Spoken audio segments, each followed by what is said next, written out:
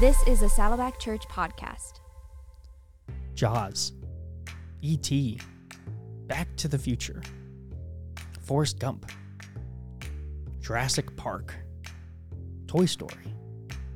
Just reading off a list of movies can invoke so many different thoughts and feelings about your own unique experience with these films. Movies have a powerful and interesting way of capturing our attention, our emotions, and our thought life. What does this say about us? And how does this relate to our relationship with God? Now, I love talking about movies, and I've always been fascinated by the discussion around theology in film and the question of how I can be more thoughtful when watching movies. So, thankfully, I was able to talk with an expert about it. My guest today is Dr. Kutter Callaway. He is the Williams K. Brehm Chair of Worship, Theology, and the Arts. He's the Associate Dean of the Center of Advanced Theological Studies and Associate Professor of Theology and Culture at Fuller Seminary. Dr. Callaway and I talk about why it's important to talk and think about theology in film. We talk about common religious themes and motifs, issues to be discerning against, and the power of emotion. I even got to end our conversation with a little rapid fire session of his favorite films and directors. My name is Jason Whelan, and this is Doable Discipleship, a Saddleback Church podcast, part of the Saddleback family of podcasts. Now, my conversation with Dr. Kutter Callaway.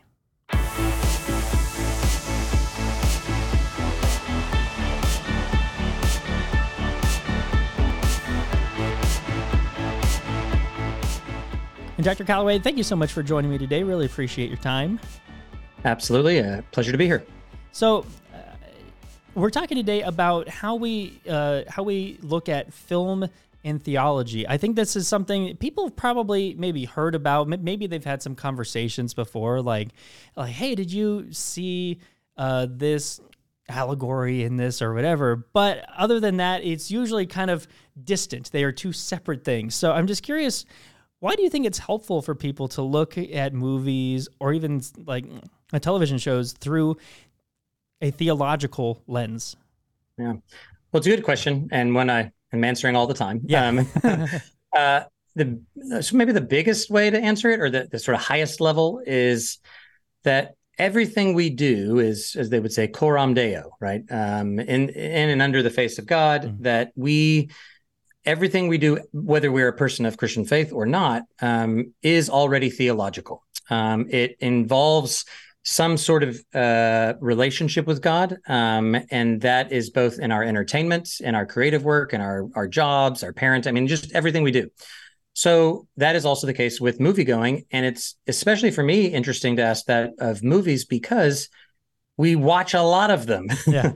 And by we, I even mean Christians. So statistics show we consume the same amount and the same kind of media as just about everybody else, for good and for ill, right? Yeah. So part of it's just admitting that this is something that we do. It's part of our lives. And so God is therefore involved in it. And so the question I'm always asking is, well, what is God up to in that? What is God up to in our film going and as individuals, as a community?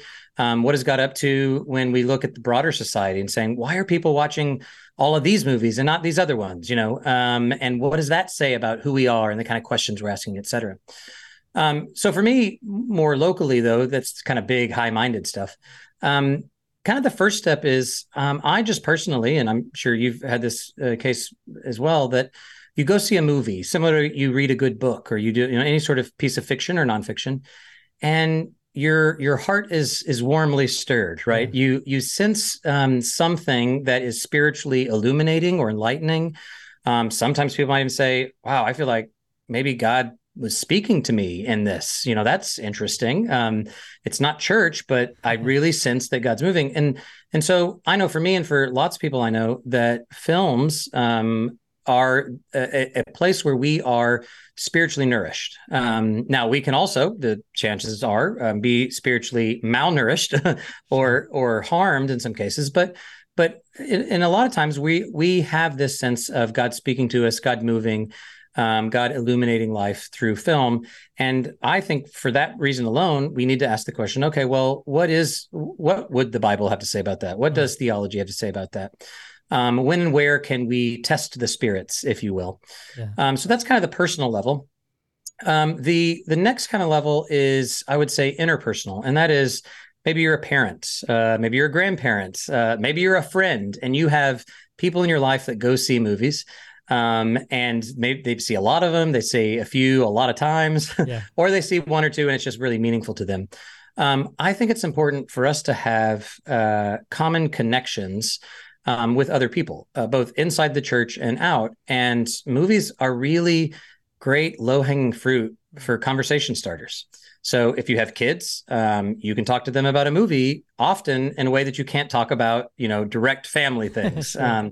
If you have a church, right, and you're like, hey, I have a good friend who's a pastor of a large church, a very large building, and they have some issues with, like, how do we take care of his building? And he hosted a gathering of their leadership and used Encanto as the touch point for, like, our building is haunted. Like it has a spirit that we need to reckon with, right? So it's a great way to, like, have conversations that are hard to have directly. It offers this sort of indirect thing. And again, I think God is up to something in that, in terms of how we think of community, and especially as we think about then building bridges to those who are not part of the Christian faith. I'm of the impression that people go to see movies, they pursue things like film, television, books, media, whatever, because they have some sort of impulse or burning or desire in their heart that they're pursuing. And they're pursuing it through all these various means. I think ultimately that desire is fulfilled in God. And so if I can tap into that desire by talking about a movie and saying, okay, you watched Top Gun Maverick. What is it about losing a close friend and mourning them and thinking and memorializing them and overcoming that sort of trauma? What is it about that impulse and that desire that we connect with that relates to you being created in the image of God, right? Yeah. That I think is a key thing. And then the last thing I'll say of why I think theologically is a lot of times, and this is kind of a biblical precedent, you'll see the people of God forget what it means to be the people of God. Yeah. And then God sends all of these people who are not a part of the community of faith to say, hey, you got it wrong. Hey, by the way, God thinks this. And often those are the poets, the prophets, the artists that come. And I think in a lot of ways, contemporary film can serve that function for the church to say, sometimes we don't see quite rightly, and engaging in film and seeing certain pieces of art can shed light on some of our blindnesses that can be really helpful in how, again, God can transform the way we see the world, the way we love our neighbor. And sometimes we can't do that from inside voices. We need a kind of outside perspective to give us that critical insight. Yeah. Why do your students, do you think, sign up for classes in film and theology? Is there something that they are looking for that you've kind of identified, like, I see why you're here and I am going to give that to you on a plate, is there something there? Well, assuming it's not what they think is a blow-off class. Yes, of course. Yeah. There's always that. And what's funny is, my seminary, Fuller Seminary, is a graduate school only. So we don't have undergrad, which means, graduate school is tough, and you do a lot of reading, a lot of really technical reading that's assigned, and that's normal. And almost always, without fail, the students that sign up for the film class, their main complaint isn't the amount of reading assigned; it's the amount of movies I assign. They're like, Professor Callaway, this is too many. More I can't, films to watch. Yeah, I know. And so I'm like, okay, this is pretty funny. But assuming they're not, and we have great students, so they don't want to blow up class. Yeah. But I would say they fall into a few categories. The main group is kind of related to that. The way I answered that first question is they're like, I'm here studying theology. I'm studying ministry. I might even be going into ministry, or I'm many of them already serving in church contexts. Yeah. and going, there's this weird thing where I feel like I hear more discernibly and more consistently God speaking to me in movies than in church. Now, that's not always the case. It doesn't mean they don't hear God speak in church. But just that fact, I think, drives people to go, what's happening there? Why is it that a film can mediate God's voice in a way that it doesn't seem like I get elsewhere? So that's one of the main things. And they just want to go through, kind of like how I answered the question for you earlier, is what's happening and how do I make sense of that as a Christian, especially a Christian who is often in leadership roles, trying to communicate to people the point and the value of Christianity in the modern world at all. And that's kind of the other side of where people will come and saying, well, all of my friends, all of my congregants, all of their kids, they may or may not show up to church consistently, but they show up to the theater pretty consistently. So how do I think about that as a leader of the church? Oh, that's so interesting. So for people who I'm guessing most people could say that they've, I can recognize some themes, but for people who maybe want to be, a little bit more mindful, what are some primary theological themes or motifs that you've seen used in movies, and how would people know to look for them? Yeah, that's a good question. So I think you're right.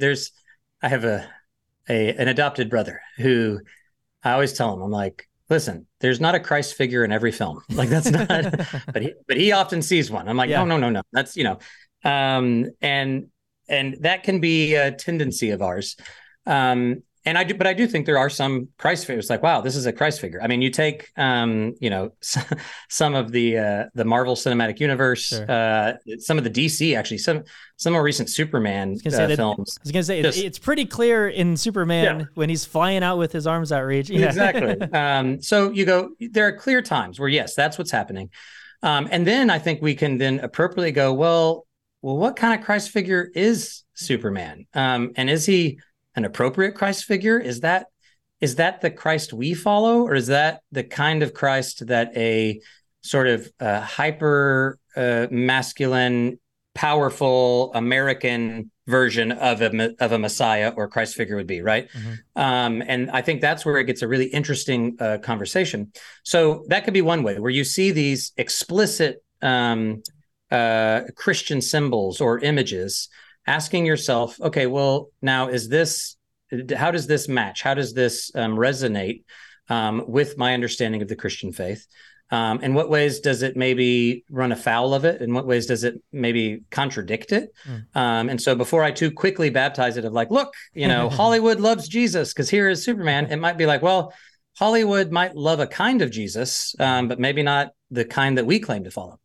And that importantly would include both a Superman film and a Passion of the Christ film, right? So it's not simply that, a Marvel Christ figure is bad and a Passion Christ figure is good. It's that anytime we see these visual representations, these cinematic representations, we need to be asking ourselves, how does that match with our notion of who Christ is? When it's not so explicit, I think that's where it gets a little bit more mushy. On the one hand, you can say, I don't know, back in the day before media, you get on an airplane and maybe all you have is like the People magazine or something, in on the plane.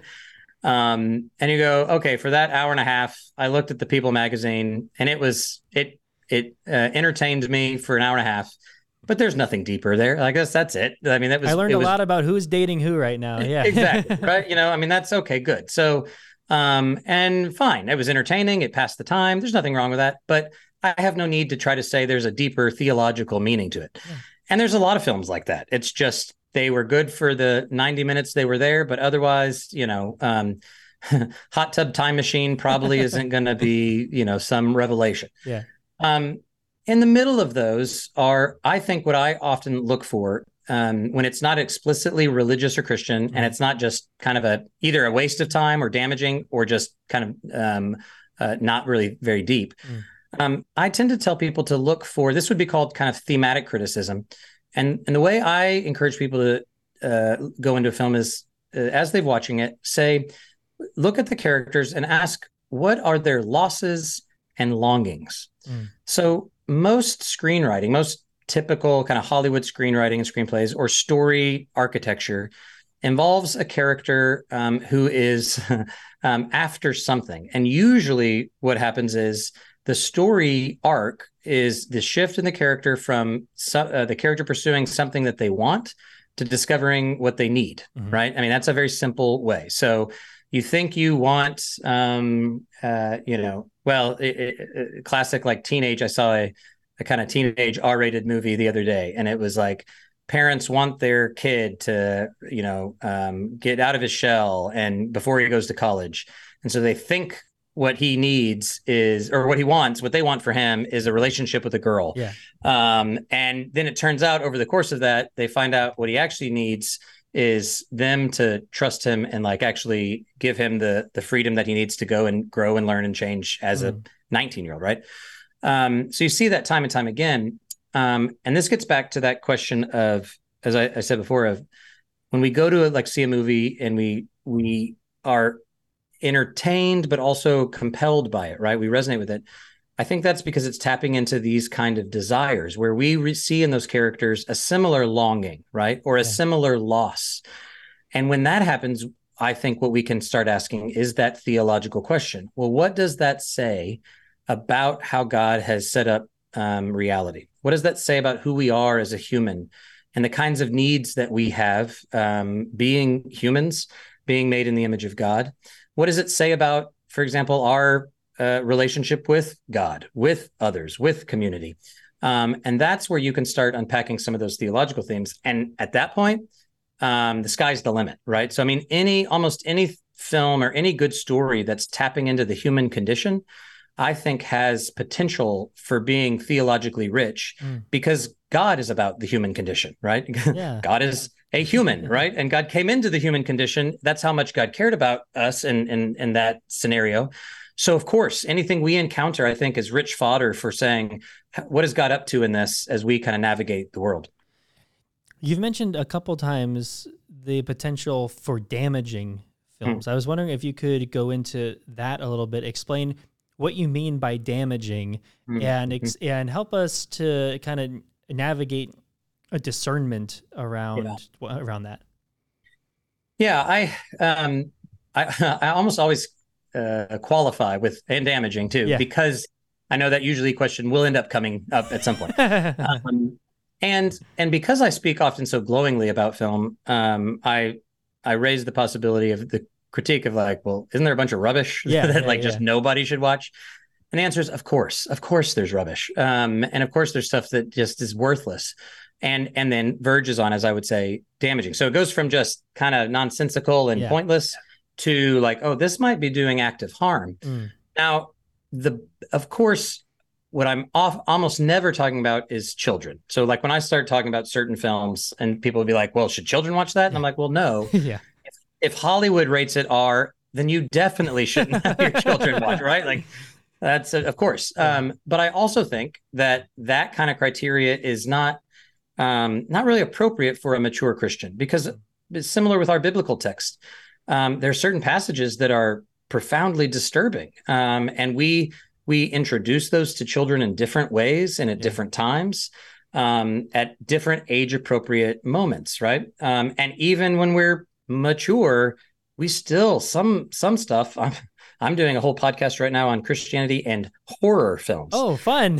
So yeah, and so I've been going through just all the horrific tales in the Bible, and there are just some really brutal things that I even don't want to really go and reflect on, right? Sure. And so I say that because assuming the discernment criteria includes, your maturity level, your own kind of personal sensitivities. I think we all have different inclinations. We all have different temptations that for some, like my wife, for example, just cannot and will not watch things with violence, especially hyper-violent. She's like, nope, I'm not. That doesn't, my heart doesn't do well after I go that. And that's great. But I'm not going to say that all violent films are bad ever, like that's not a thing. But for her, no good. Yeah. So knowing who you are, your personal sensitivities, I think also watching in community. So I bring up my wife because she and I kind of have a relationship where I don't just go watch anything and everything, but I'll kind of check in with her. And, violence, I say, doesn't bother me quite as much as her. But there could be a point where I go, am I just watching this because I just am glorifying violence and I think it's great and it's actually doing damage to me? But I'm saying, well, it's not a big deal. Well, I need a conversation partner to kind of like check in and say, well, what do you think about this? You know me well.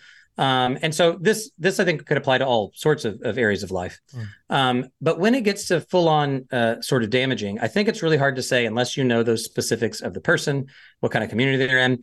That being said, I do think it's kind of like the famous question of pornography when it's before the Congress. It's like, I can't define it, but I know it when I see it. And I think there's a little bit of that in terms of our media discernment, assuming that you have a group of people that you're accountable to, and assuming that you know some of your maturity level. And all of that being said, I do think there is value sometimes. This is part of my role as well. I assume part of my task, because for my job, I have to see a lot of stuff. Sure. There are times where I see stuff and I'm like, I don't need to see that again. And I kind of wish I hadn't seen it at all. I'm glad I've done it though, because now I can go let others know, don't waste your time. That's not going to be helpful.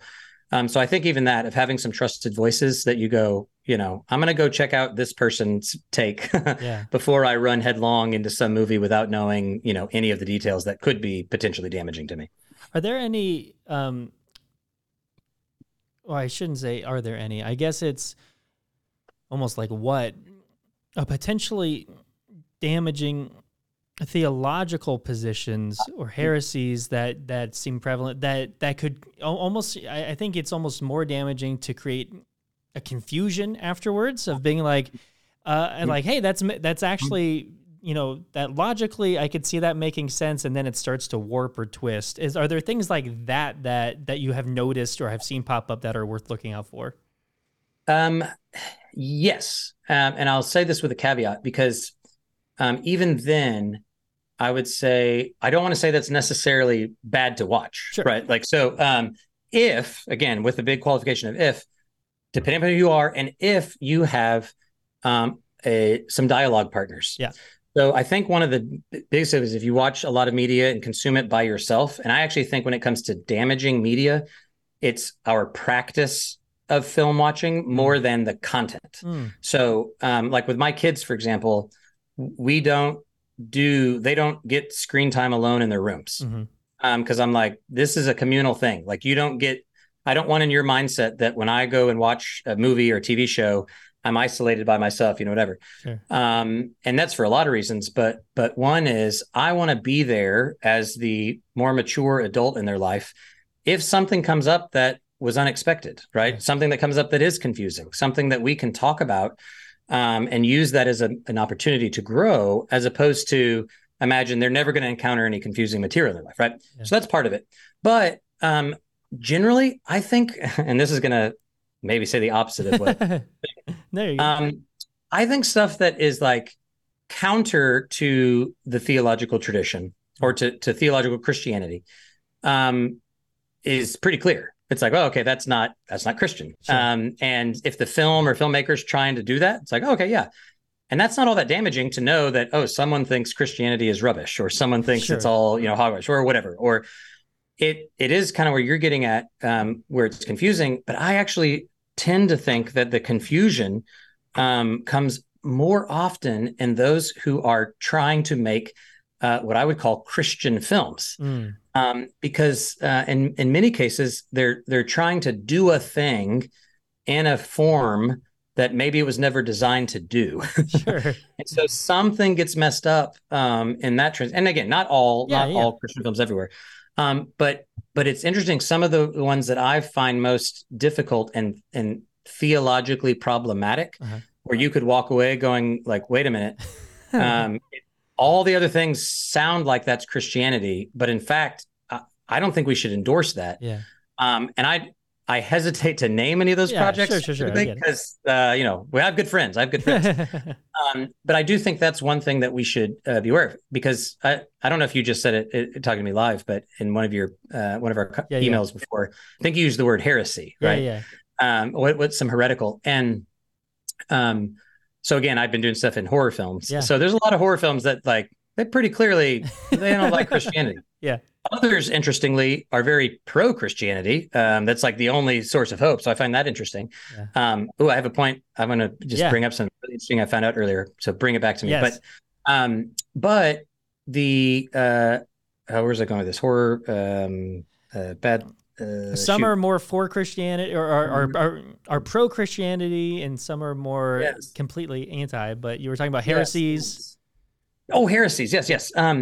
But early heresies, the word heresy and early sort of even apologetics, right? Yeah. So the whole notion of apologetics came from Christians trying to defend certain truths over and against certain untruths known as heresies. Well, what we forget about that history is the people spouting heresies were other Christians. Yeah. And in fact, those heresies were simply theological commitments that basically a big group of people believed in. Yeah. And then another group of people were like, that's not quite right. No, you stop teaching that. Right. But what's important, reason I bring it up is, one, it was an interfaith conversation, right? Intra-faith conversation.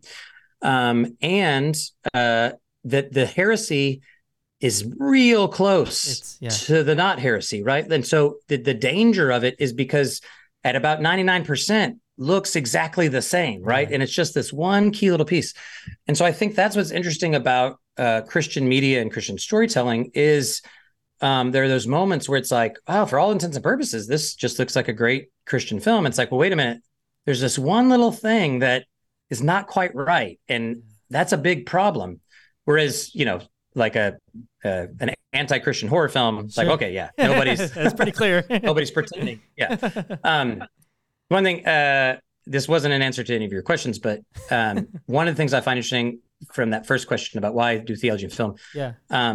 I ran into a person at just a kind of a gathering of folks when I'm, you're like, oh, wow, what do you do? And I'm getting his company wrong, so I don't even try what it is, but he does a lot of broadcasting into Asian markets. And specifically, I think he was telling me in India, and he said there are a lot of government regulations that will not allow any kind of Christian anything to be broadcast. Because I think most of it, and again, this might be slightly off, but it's at least close, that it's almost all state regulated. And so you just can't get anything in. He said, but there is one exception. And he said, that is horror media. And he said, because the genre is assumed to involve Christian representatives fighting and battling these evils, right? That's just what it means to make a horror movie, right? So they allow these explicit demonstrations of the power of Christ over and against darkness and evil because that's baked into this film genre. And I find that so fascinating in terms of like Christian mission and the way we think about, damaging movies or not, where you go, well, isn't that like Jesus? And isn't that like the kingdom, to totally kind of turn upside down our sense of what would be the bridge to a certain society that is otherwise is sort of anti-Christian. I find that amazing. That's really interesting. And I'm really interested to learn more about your podcast project about Christian and horror. So if we don't talk about this here, I want to talk about it offline, but yeah, I'm so curious. I wanted to talk a little bit about this idea of emotion that gets invoked in movie. I think that's something that's really fascinating is so often we find ourselves saying like, it captured my emotions, or I felt myself being really emotionally moved by this. And it's not just in film and in television, it's in art in general, but specific to this medium. I'm really curious if you could talk about just what it means to be, made in the image of God, and how film it has such a way of tapping into our emotions in this way. And in particular, I wanted to talk about the music of film too. I know that you have written about that before, so I'm curious to hear your thoughts. Yeah, it's a great question. And what's interesting, if we think as evangelicals, right? We have a really odd relationship with emotions. Yeah. If you think about most, not all, but most kind of Sunday morning gatherings of all the sort of, let's say, U.S. evangelical churches across the world, or across the country, you've got probably the first 20 to 30 minutes that is a profoundly emotional, musically driven encounter with God. Yeah. Most of our conversation about coming to Christian faith is you form this deep personal relationship, intimate relationship with Jesus, right? Like this, the whole of your heart, mind, soul, spirit, and body, right? Well, then after that happens, you go, okay, now you're Christian. Shift, music stops. Now we have a sermon where we go, okay, forget about all those feelings. You shouldn't trust those. Those are bad. They're going to misguide you. It's just what I'm about to tell you, that you need to think rationally about this text and what God tells you. And now write it down, say it out loud, and go do it, right? Yeah. And I'm like, wait a minute, what? No. Now, again, that's not what everybody says. It's just a general, yeah. But there is a lot of conversation about how emotions are misleading, and it's our reason and rationality that's true. But it's just wrong. I mean, that's the base of it. I did write my first book was on theology and music, and what music does in films in particular. But it's broadened beyond that since then, and I've done a lot of work in like psychology and others where we actually, a person who is purely rational with no emotion is known as a sociopath. We actually reason better when we are fully emotional beings. Like our emotions are important aspects of what it means to be human, what it means to be created in God's image, because they tell us a lot about how we ought to think and what we ought to think in light of the sort of emotional tenor of the room, where we're at as our bodies, how we resonate emotionally with other people. This is what we often call empathy, or compassion is a very emotional sort of intelligence type thing. And so I think that's the sort of setup of like emotions matter. Emotions are not negative or bad, but are the very means by which we reason, we understand, we are able to love other people. In film, I think films actually nowadays are one of the primary both musical and emotional educators of society. And what I mean by that is music has a long history of being deeply emotional because of the way it moves our affections and our bodies. Yeah. But now, since the advent of the cinema, and music was attached to that pretty early on, we also were instructed, and not just that you feel, but here's the thing that you tie that feeling to. So you have a sort of minor mode is tied to a kind of lethargic or depressing moments. A kind of upbeat major mode is like, oh, it's like optimism or whatever, you know? So all of these ways we think and understand about sort of Western tonal music was shaped by what we see on film. Yeah. And so a big part of the way that filmmakers tell their story is not just visually, not just through dialogue, but also through music. And if you take the music away, if you've ever done this with a movie and remove the music, totally different experience.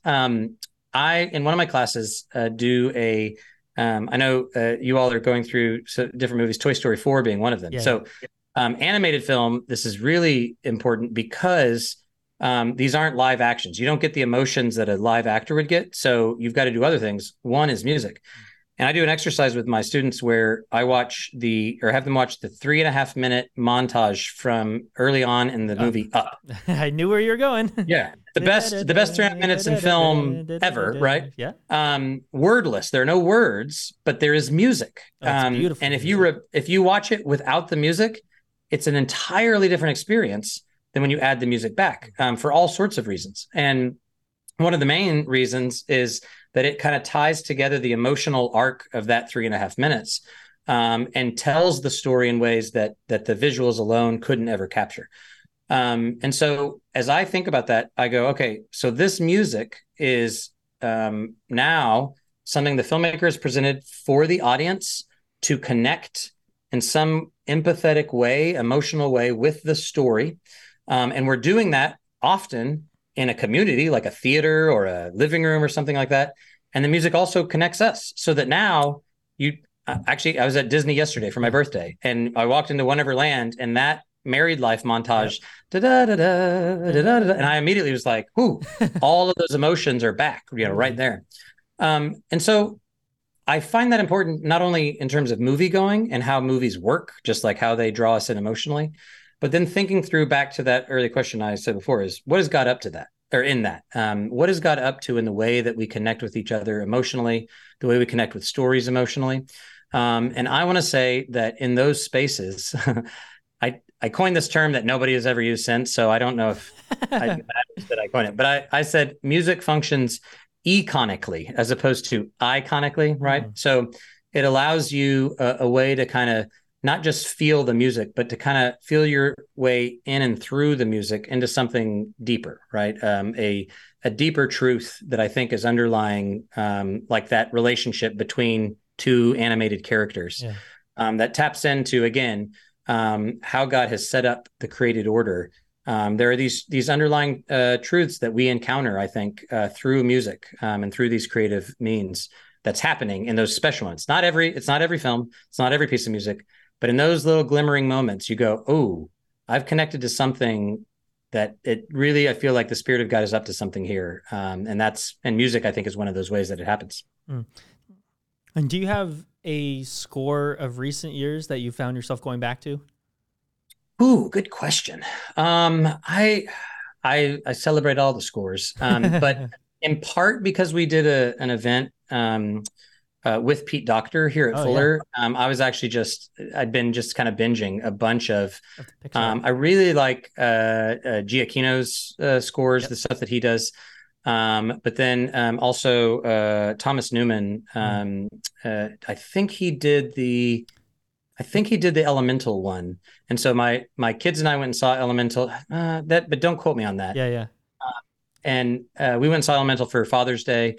And so I was binging's not the right word, but I've had in the background some Elemental and some Finding Nemo. Okay. So a lot of Pixar scores. I love it. That's great. Yeah. So you've spent many years now studying and teaching on theology and film. What is something that you have learned or maybe even changed your mind on the more that you've spent time with it?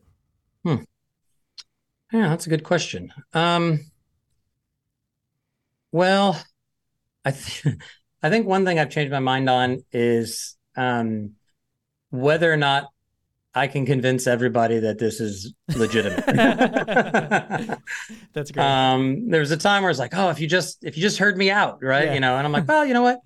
Maybe it's not for everybody, and that's okay. That's fine. That I think God's designed us each kind of uniquely, and that's wonderful. There's a diversity in God's kingdom that is welcome. I'd probably also say that I have shifted probably to a little bit more skepticism, I would say. I for a while was a pretty kind of like, in part because I was overcorrecting to what I saw was like a knee-jerk reaction to film and whatnot. To probably a more maybe moderate or like cautious. And maybe this is just because you have kids and you start asking that question. But I actually think it's a little bit more in the realm of like watching social media rise and how it's influenced the way we talk about movies, the way we actually consume movies, right? The way, I mean, like that has kind of transformed the landscape. And early on, I was a pretty big, like, proponent of new innovative things. And social media in particular, and the way it's disrupted, I think, discourse, and even back to what like our ability to empathize with each other.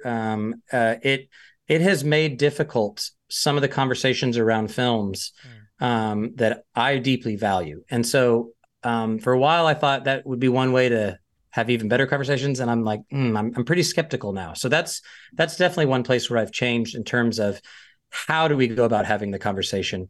I still am just as committed, if not more, to going, there is something about really storytelling, right? Just storytelling in general, but cinematic storytelling, audiovisual, if you will, that I think is really an important starting point.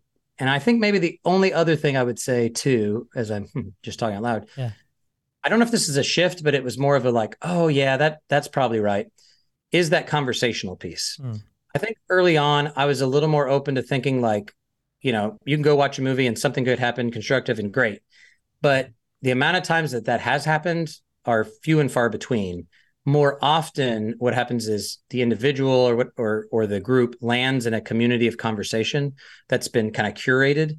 And so film and stories of any kind can be great if it's scaffolded by other kind of activities. Yeah. But that would be the same, in many ways with our biblical text, right? Just saying like, hey, go read Job. Yeah. You probably need some dialogue partners for that to have some traction. And otherwise you could be like, I don't know what's up with this God and what, so I think that'd be the other thing that I'm changed a little bit on. Oh, that's great. I really appreciate your time and thoughtfulness and all this. I wanted to end because anytime I have somebody on talking about movies or I have somebody on talking about sports, I love to end with a little rapid fire favorites type of segment, just because this is my wheelhouse. I love talking about this stuff. Yep. Okay, so let's see. Film that you have seen recently, in the past few years that you would say has had the most impact on you. Maybe, and there could be a lot, but I think maybe Guillermo del Toro's Pinocchio. Okay, I haven't seen that one yet. Although I do know the Ciao Papa song. So yes. So I have to distinguish though, not the live Disney action remake. Yes, Del Toro one. Yes, I think that one. It was really impactful. Okay, what about film that you have watched the most number of times? Oh, well, the one I would like to say, and then probably the actual truth. I've probably watched Toy Story more than any other movie. And that's because I used to watch it every day. I would come home from high school when it came out after school. And then I watched it a bunch for the dissertation I wrote and book I wrote on film music. And then since then with kids. So I bet that's up there. Toy Story. Well, that's good. A director who you have had the most time really thinking about or contemplating their work? Probably either Paul Thomas Anderson or Terrence Malick. I think, or Christopher Nolan. Probably P.T. Anderson or Christopher Nolan. Those two, I generally just am an unabashed fan of the stuff that they make. So okay, so scale from 1 to 10, interest in Oppenheimer coming out. 11 and a half. 11 and a half. I'm actually, I cycle with some friends around here, and Christopher Nolan, we stop at this coffee shop because my buddies the one time I wasn't where he was hanging out at the coffee shop. And so now we try to go to that same coffee shop to see if we'll have a Christopher Nolan sighting and not be silly geeks that embarrass ourselves. Yeah. I did an episode of this podcast a couple of years ago with Richard Vance, and he was talking a lot about Paul Thomas Anderson too in his work, so that's interesting that name keeps coming up in terms of film scholarship. I think it's pretty common. Let's see. Okay, a movie that you would encourage everybody to go and check out for interesting theological themes or motifs. The Pinocchio one. That's that one actually is really interesting. Well, I hesitate for recommendations because it would depend. It depends. It really depends. Sure. I get it. And then the first thing that comes to mind, I've been actually watching a lot of, I also teach on television. Yeah. Can I give you a television? Please. Okay. This TV show called Mrs. Davis. Okay. I've heard of this. I haven't seen it. Oh, and almost no one has, because I think it's only on Peacock, but it's about a nun who is going to fight an AI named Miss Davis, who's taken over the world. And it's bloody and graphic and has lots of language. So that's why I'm like, I don't. Yeah. That's the other reason why I'm always like, I don't know if people want my recommendations. Warning label, but it's interesting. Well, and that's interesting with the AI tie. I think that's such that's such an up and coming theme, in our society now. That's the one with Betty Gilpin, right? As the nun. Yes. So it's really interesting. And then she has what I would say is one of the most sincere depictions of a relationship with Jesus that I've seen on film. I mean, it's just excellent. And they don't go cynical and they don't make fun of it. I mean, it's just, they play it straight up. It's really good. So, but again, it's very much for adults. But if you're going to watch a film too, actually, Elemental's not bad. I mean, I just recently watched it. So it's probably just on the brain, and I'm, in a Pixar mood right now, but it has some good themes in terms of who we are, how we mix difference, across differences, and it's just really good. I don't want to spoil it though. Okay, so last one, actor or actress who you would watch anything that they're in. Well, Brad Pitt. There you go. But I also who else? Yeah, I think Brad Pitt is my. Oh, that's a great one. First. I'm excited for his F1 movie coming out next year. Yeah. I mean, he's funny. The problem is he's not often. I now have to go back and look. I don't usually watch Brad Pitt movies for like deeply theological stuff. Sure. So that's a problem. But I actually generally I like just almost enjoyable. Actually, Princess Amidala. And Natalie Portman. Natalie Portman. I pretty much love anything that Natalie Portman's in, and she's done some really interesting. Some of my faves. Garden State, I think, is one of my all-time favorite movies. Oh, cool. Oh, that's awesome. Very cool. Well, thank you so much, Dr. Callaway. Really appreciate your time. I really appreciate your thoughtfulness. I'm going to put links in the show notes below to where you can find more of Dr. Callaway's work. And I just really enjoyed this conversation. So I really appreciate your time. Thanks so much. Thank you. Now for some doable next steps from this episode. This might be one of the most fun doable steps we have ever had on this podcast.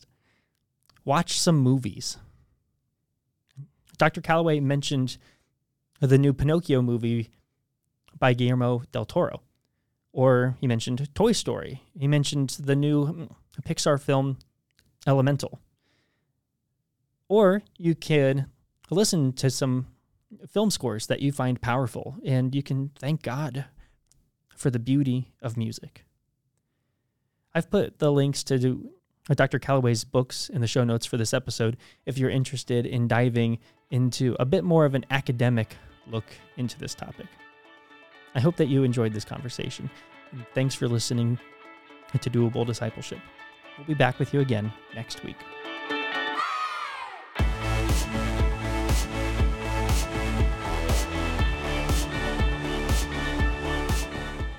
If you enjoyed this episode, consider giving us a rating or a review on iTunes. If you do, you'll help other people find us in the future.